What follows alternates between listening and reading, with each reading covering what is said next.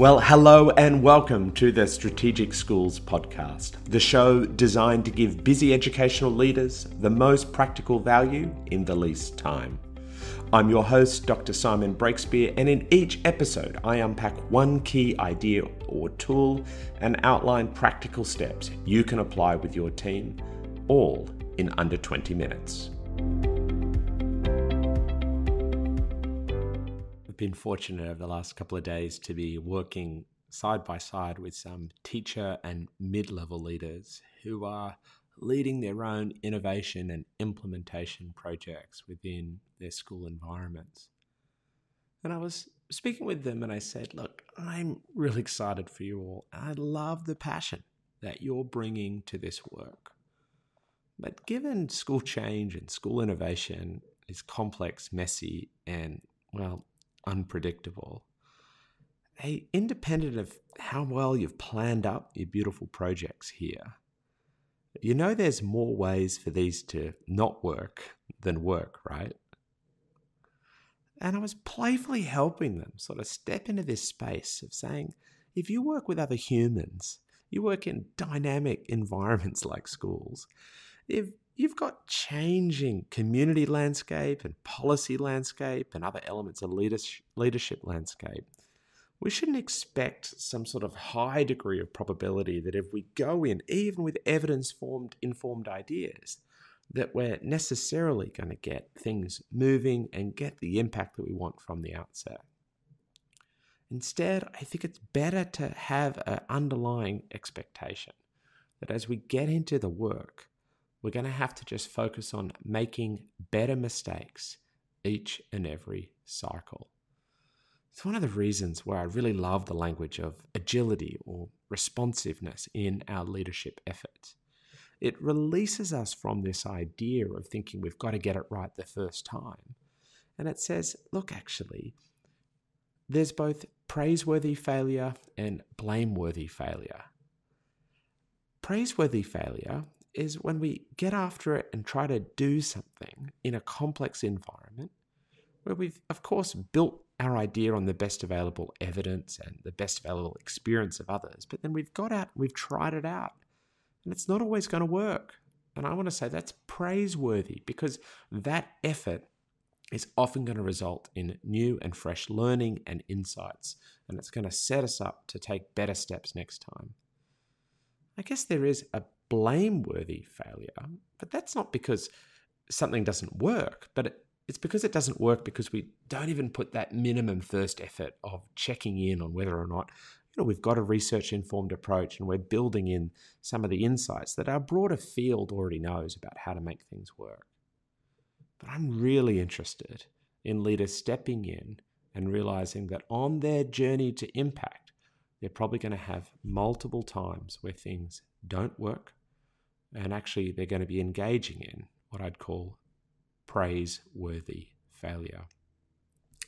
A friend and mentor and someone I've learned a huge amount from in educational practice and research is Professor Michael Fullan. And he's got a great turn of phrase. Actually, he's got a great turn of phrase for most things. But when he's talking about this area, he says, being right at the end is better than being right at the beginning.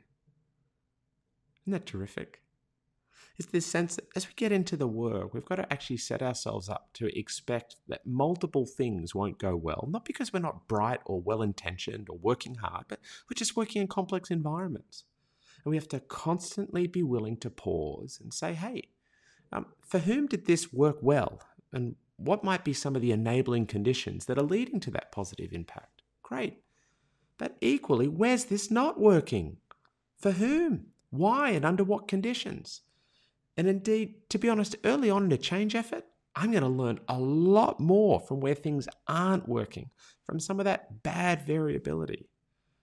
Unfortunately, too often, we find ourselves in conversations where people fill the space talking about the one or two beautiful exceptions, when we should really be digging in with a mindset of curiosity and saying, yeah, but what's not working the way we planned? And what can we learn from that?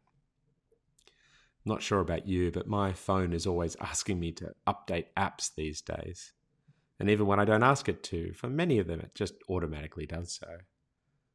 If you ever open up one of the apps that's being updated on your phone, what you'll notice is it normally has the language of, this version has improvements for performance or better performance and bug fixes. And of course, bugs is the technical term for saying, hey, we found things that weren't working as well and we've upgraded our code. And now we think this app is going to run more smoothly. Some of the frustrations that people have had, hopefully we've removed them. But people are asked to update their apps every week, every couple of weeks at most. Those companies are always looking for bad variation, for things that aren't yet working, things that aren't working for some subgroups of people. One of the funniest ones I remember hearing about was that Siri for Apple needed an update for Australian users because our accent was so hard to understand. A lot of the time it wasn't working very well. So I apologize on behalf of all the non-Australians trying to listen in to my own accent. Maybe you've got that same challenge. My point here is that in most other sectors, no one expects to get things right the first time.